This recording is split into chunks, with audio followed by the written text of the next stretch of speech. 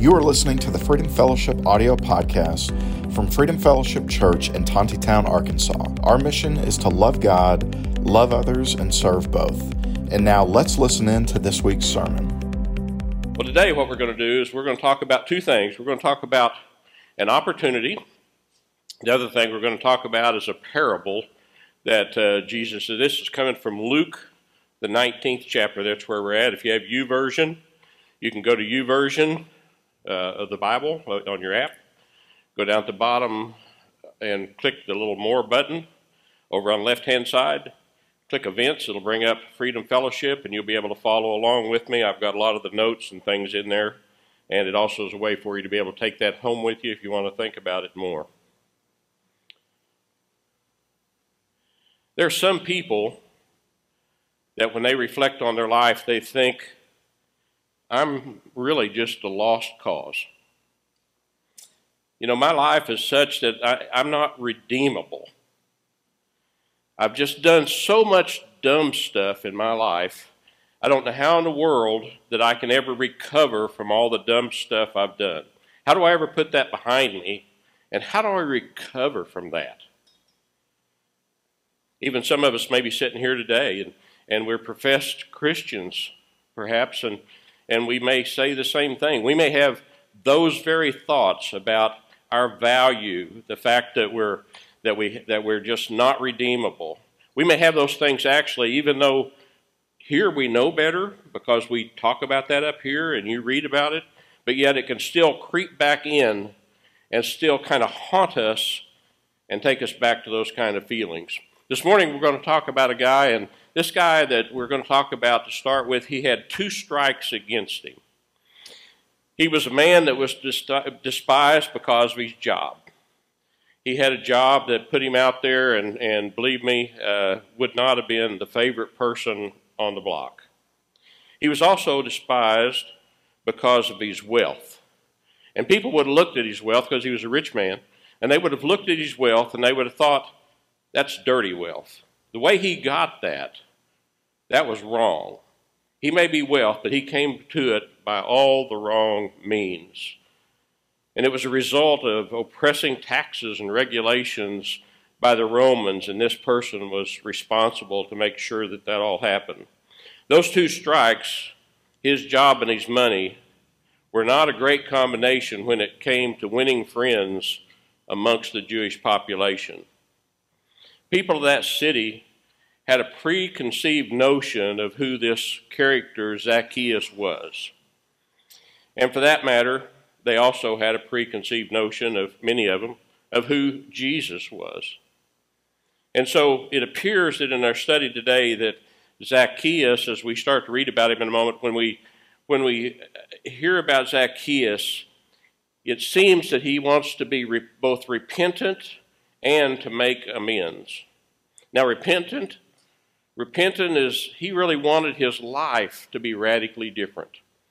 If you've ever asked for repentance, if you've repented about something, you're really asking that your life change, that there be that. You know, the kind of the standard preachy kind of thing that they talk about as repentance literally is when you're going one way and you say, I don't want to do this anymore, I want to go this other way. And so he was under this impression and this feeling that he needed to be repented. He wanted things to be radically different. He wanted to make amends, and amends is really just when you're trying to go to somebody else and you're trying to make things right. Places you've offended them, maybe taken advantage of them, but he wanted to make things right. You could hear that. So join me as we pick up the 19th chapter, verse 1 of Luke, and this is where it starts. Jesus entered Jericho and was passing through. He was en route, by the way, to his final trip going to Jerusalem. That's where he was passing through on the way to. A man was there by the name of Zacchaeus. He was a chief tax collector, and he was very wealthy. He wanted to see who Jesus was, but because he was short, he could not see over the crowd, so he ran ahead and climbed up into a sycamore fig tree to see him, since Jesus was coming that way.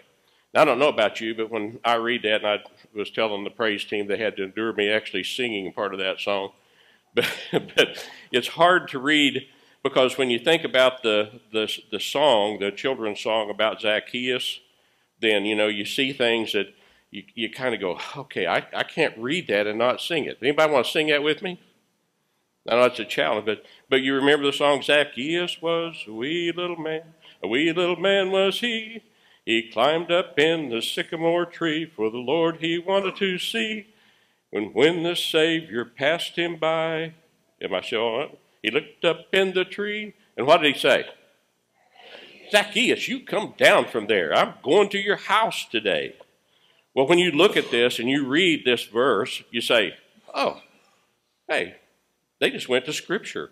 And they pulled that right out of there, because that's what he said. He said that Zacchaeus had ran ahead. He climbed up in a sycamore tree because he was short and he couldn't see. He was trying to see over this large crowd that was assembled. And he wanted to see Jesus coming his way. But when Jesus reached the spot, he looked up and he said to him, he said, Zacchaeus, come down immediately. I must stay at your house today. So he came down, and at once he welcomed him gladly. Now, the scene changes now. What we've done is we've gone from this roadside adventure that's going on, and now we've actually moved to Zacchaeus' home when we get to verse 7.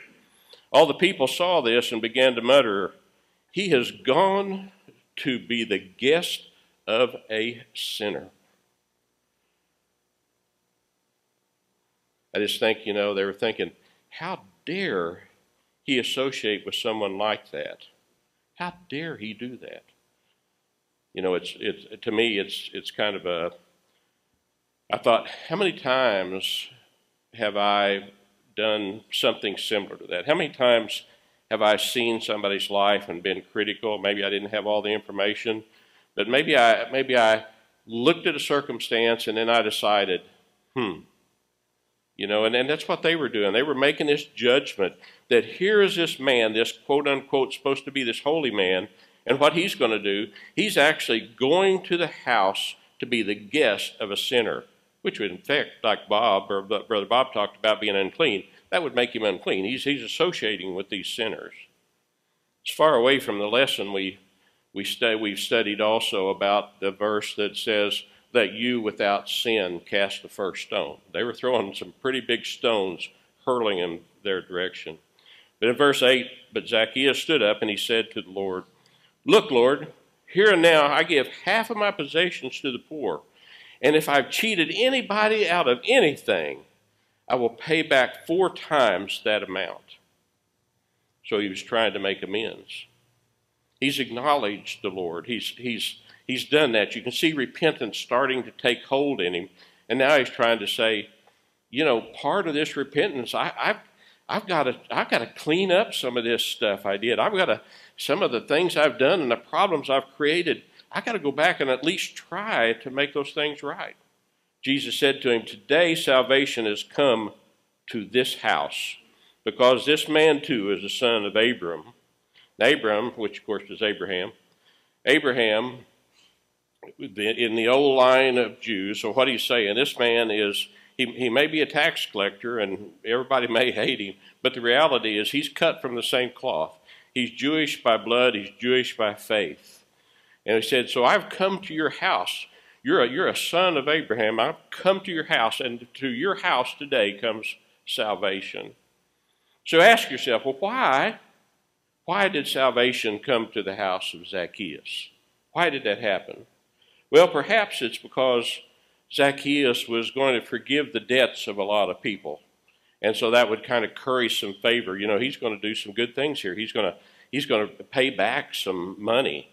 Maybe he gives some money to the ministry. I mean, Jesus and his band, they're traveling pretty light. It's kind of a bare bones operation.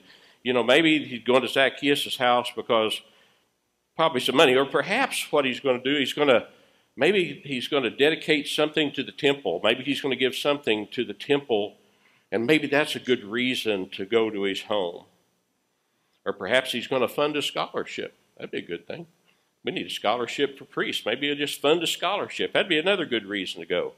Or maybe Jesus is going to go because he's thinking, hey, I get a warm meal there. That'll be hospitality. I can get off of these tired feet for a little bit. But we understand that's not at all what happened. Neither of those is true, because what Jesus went for, he went because of the show of faith that Zacchaeus made toward him. That's why he went. He didn't go for all that other stuff. It made zero difference to him.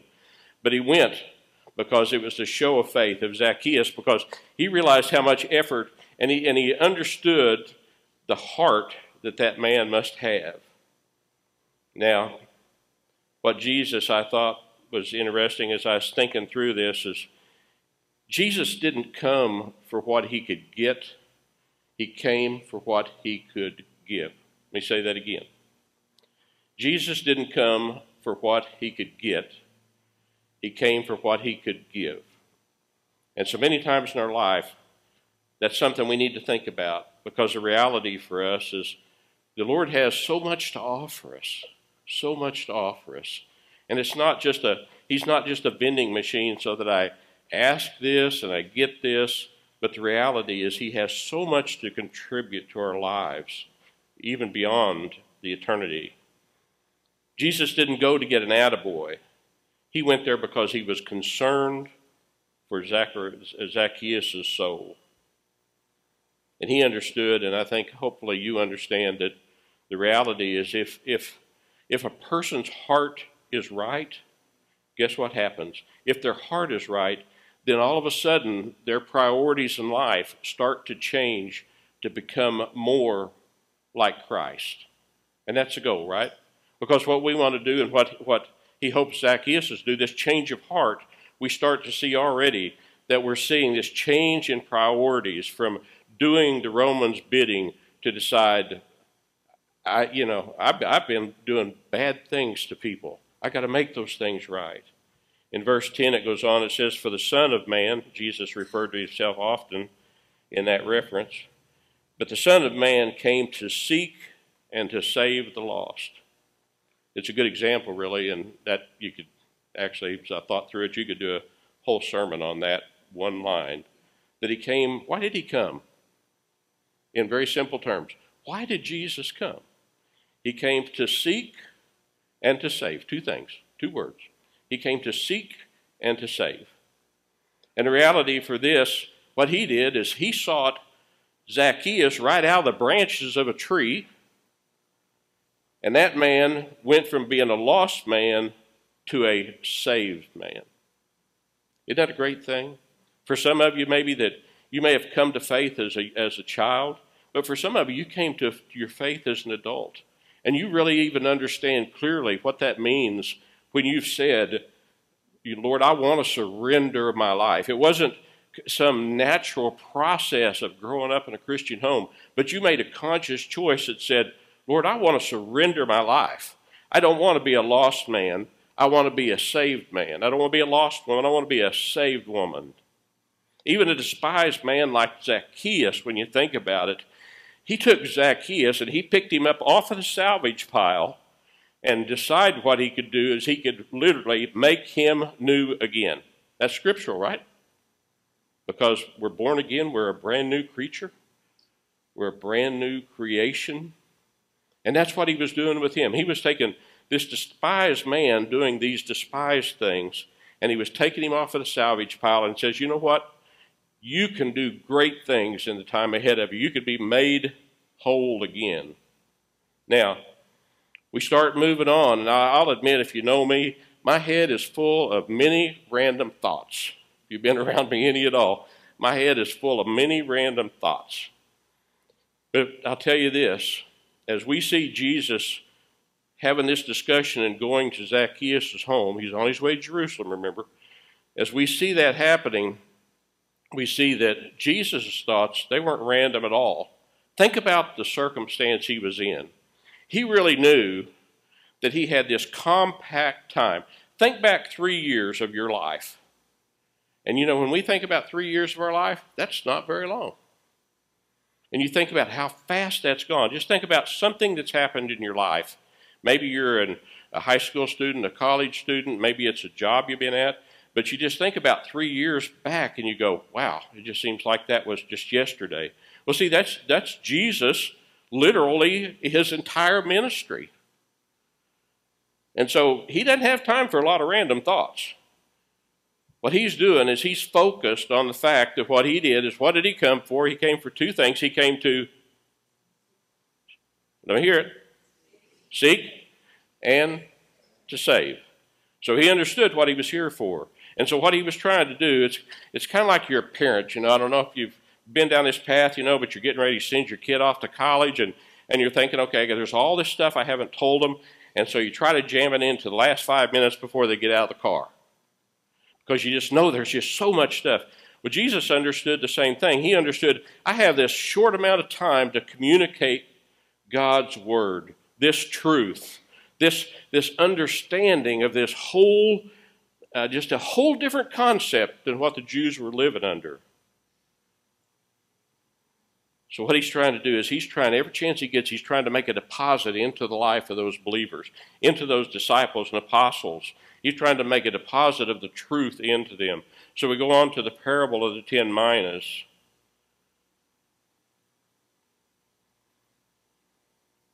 It's kind of interesting when you think about it, because here's a story that has been now taught for 2,000 years. You talk about staying power. It's been taught for 2,000 years.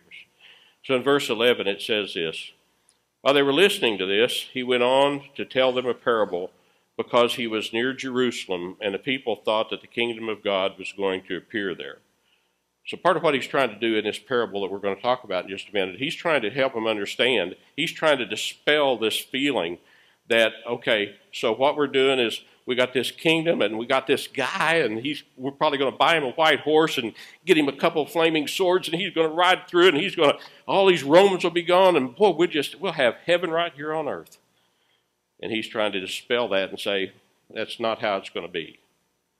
So he's going to tell this story because he understands already. See, this is the last time. He's on his way to Jerusalem, and he understands this is the last trip to Jerusalem, and he understands, too, that it will not end well from a perspective of his physical state. It'll end well for us, but not for his physical state. He says this, he starts his parable, he said, a man of noble birth, and that represents Jesus, went to a distant country to have himself appointed king, and then to return. So he called 10 of the servants, and he gave them 10 minas. And a mina is roughly 2 or 3 months' wages, so it's a fair amount of money. So he'd given them each, let me back up a little bit. To his 10 servants he gave him, and he gave them 10 minas. He tells them this is key, put this money to work, he said, until I come back. So intimating when he's saying it, he's saying, until I come back. So he said, I'm going to be gone for a while. Now, if they're really kind of absorbing what he's saying, but I thought about that too. I thought, why didn't he just say, hey, this is the way it's going to be, and he gives them like 5 bullet points and said, this is the way it's going to work out. But I was thinking, I wonder if it had been like that. I wonder if 2,000 years later, we would literally be tearing this apart again and trying to absorb and understand the lesson that he has for us. I don't know that would have happened. I think he knew exactly what he was doing. He's saying this is something that people are going to study, they're going to talk about, and they're going to have some little bit different ideas, but hopefully they're going to get to the same finishing point. So he had 10 servants. Each one had 1 mina, and he told them what? He said, put it to work. And he said, just notice what he said. Put it to work. Don't sit on it. Don't just do nothing with it. But what you need to do is put it to work. Use these resources that I have given you until I get back. But the subjects in verse 14, but the subjects hated him, and they sent a delegation after him to say, why, we don't want this man to be our king. Well, the reality is the Jewish establishment sure didn't want that, did it? Because they didn't want somebody else. They had this position of power, and they had it kind of all worked out and living pretty good, even though they were under Roman rule. They absolutely did not want that to happen, not the hierarchy, if you will. But Jesus, in his parable, he realizes that before long he's going to be going into Jerusalem. And one of the things that's going to be said is, it's in Scripture, you can find it also in Luke, it says this, blessed is the King who comes in the name of the Lord. That's going to be said about him. But then in a short time after that those things are said on his arrival, then he's going to hear this conversation too with the people. The crowd will actually be shouting, "Crucify him! Crucify him!" And this person we're talking about is this nobleman, this person of noble birth that's talked about in this scripture. In 15, he was made king, however, and he returned home, as is Jesus, of course. Despite some of the people's beliefs and things to the contrary, Jesus is king. Then he sent for the servants to whom he had given the money in order to find out what they had gained with it. The first one came and said, "Sir, your mina has earned 10 more. Well done, my good servant." His master replies, "Because you've been trustworthy in very small matters, then take charge of 10 cities. The second man, he came and he said, "Sir, your mina has earned 5 more. And his master said, "Great. Thumbs up to you. Take charge of 5 cities." Barclay, an older gentleman now to us, long gone, he made the statement, he said that the reward for faithful service isn't rest, but it's more service. And I think, when you're in Christian life, think about what I just said. He said the reward for Christian service isn't rest. It's more service. And here these people came back. They came back with the minas, get a little pat on the head. Hey, you did good. You brought back that, So as your reward, I'm going to give you a whole bunch of responsibility. Because a lot of times what we think is, well, you do something good and then you can just kind of sit back on your laurels. I just want to tell you that as an older cat, that's not how it works. We're supposed to be involved in the work. We're supposed to be doing that as long as we can unless the Lord tarries, and if he comes back, let's hope we're ready. But we believers are given gifts. We're given gifts, just like these guys.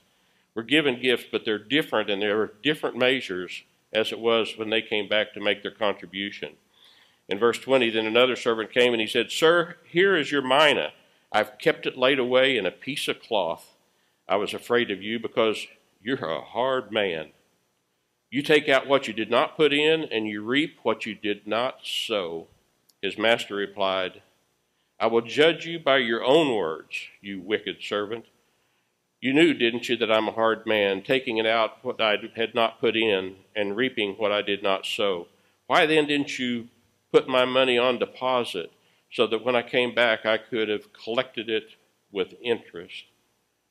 Then he said to those standing by, he said, "Take this mina away from him and give it to the one who has 10 minas. Sir, he already has 10. And then the nobleman, Jesus, replied, "I tell you that to everyone who has more, more will be given. But as for the one who has nothing, even what they have will be taken away. But those enemies of mine who did not want me to be the king over them, bring them here and kill them in front of me." Boy, that's some tough language, isn't it? That's some tough language if you just take it at face value. But the reality is, for every one of us, we will face judgment. Now, you can think what you want to, and you can think you kind of live a good life, and you kind of move along, and I don't know what happens to you. Well, I mean, I know what happens to you, but you may not know what happens to you. But the reality for us is there is a judgment, and that's what Jesus is talking about in this situation. But you have to decide, and that's what this guy that decided, I'm scared to death. I'm so afraid that if I lose it, if I do something wrong, if I try to use my resources, if I try to use my abilities and am not successful, who knows what will happen to me? So he decided the best thing he could do was just hide it, just bury it. And see, that's a choice we have to make too. We have to decide one of two things, or just two things. Either you're going to serve him or you're going to oppose him. You don't have 5 choices, you just got 2. You're either going to serve him or you're going to oppose him, just like the men that were trusted with the minas. So see, the main point of this parable is although the kingdom was going to be delayed, and Jesus is trying to tell them that in the fabric of this parable, but he said, even if it's delayed, and see, we're still waiting for him to come back, right? We're waiting for him to come back. We don't know the day, we don't know the hour, but the reality is we know that he's going to come back. But what he's telling these people, and he's telling us in the means of this parable, is that we have to continue to be servants in the meantime. We're to do business. We're to put our proverbial money to work with the resources he's given us. See, the business, if you will, that we're talking about, the business is glorifying this King of Kings and then taking these resources of whatever fashion they are, and these resources he's entrusted in to advance the gospel. That's our job as servants, is to do that. If you were thinking about a point of self-examination, if you were leaving here today and you're thinking about just thinking through the comments I've made, Scripture tells us as believers that we all have spiritual gifts, one or more. Nobody has them all. So if you have people that tell you that somebody has them all and that you have something that's a spiritual gift, read the list. There's about 19 or 21, depending on how you count them. But if you read that list, you'll find out that nobody has every gift. If someone comes to you and says, you have to exercise that gift. If you don't exercise that gift, you're not a believer. You're not faithful. You don't have the Holy Spirit. I'm telling you, that is not scriptural. Read it for yourself. You can go to Corinthians and you can find that out. You'll find that we all have gifts. There are different gifts and of different measures, but together we make up that body. So see, while we wait for this glorious return of the Savior, what he's telling us in this, he said, don't squander your resources. Don't squander your time. Do something good with it. Life isn't about just kind of riding the wagon all the way through life. It's about doing something good with your resources. Use them wisely. This is Christ saying, I've graciously given you these things. Don't just sit on them. So I hope each of us will consider this. Like Zacchaeus, no matter your past, no matter the places that you've done what I always call dumb stuff, you can put that in whatever category you want to.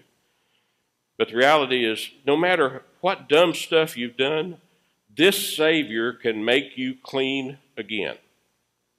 And if you haven't done that, you need to step up and you need to tell the Lord, say, Father, I want to surrender my life. I want to surrender my life. I don't want to waste it anymore. I have these gifts and resources. I want to put them to work, and I accept you as my Savior. I wonder if we should be bold. I was just thinking about Zacchaeus. I mean, he lived on the wrong side for a long time. But I just thinking, when he decided to follow the Lord, I mean, that guy, he was all in. He was all in. Because he said, I know I've messed up. I want to fix that problem. He was confessing who the Savior was.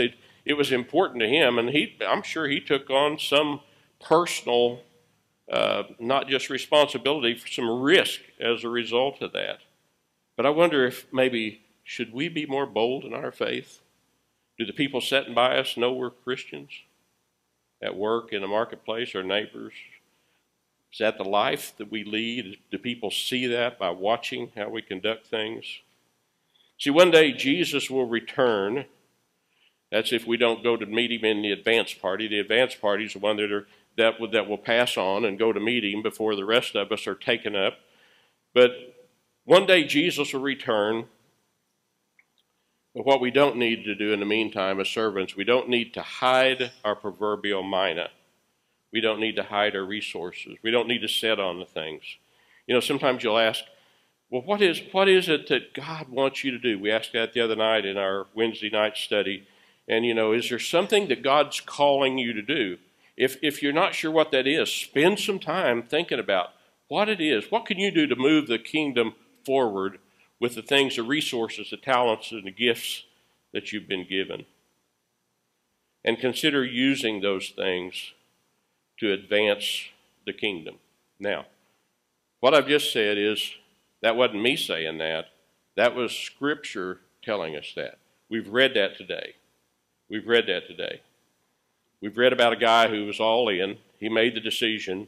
I'm going to get down there. I'm going to get up in a tree to see. I'm going to get your attention by whatever means I need to. And I don't know what's going to happen, but Jesus did. He said, I'm going to go to your house. You're going to have salvation brought to your home. You're going to make a difference in the people in your peer group and the people around you. And then the other thing we need to do again, Scripture tells us to use the resources. If you're listening out of one ear, you'll say, well, he's talking about my money. Yeah, that's part of it. But your resources are a lot broader than your money. It's your time, it's your talent, it's your heart, doing whatever you can, not looking for notice, but just doing it because that's God's work. Those are the things we're supposed to do. So consider those as you leave today.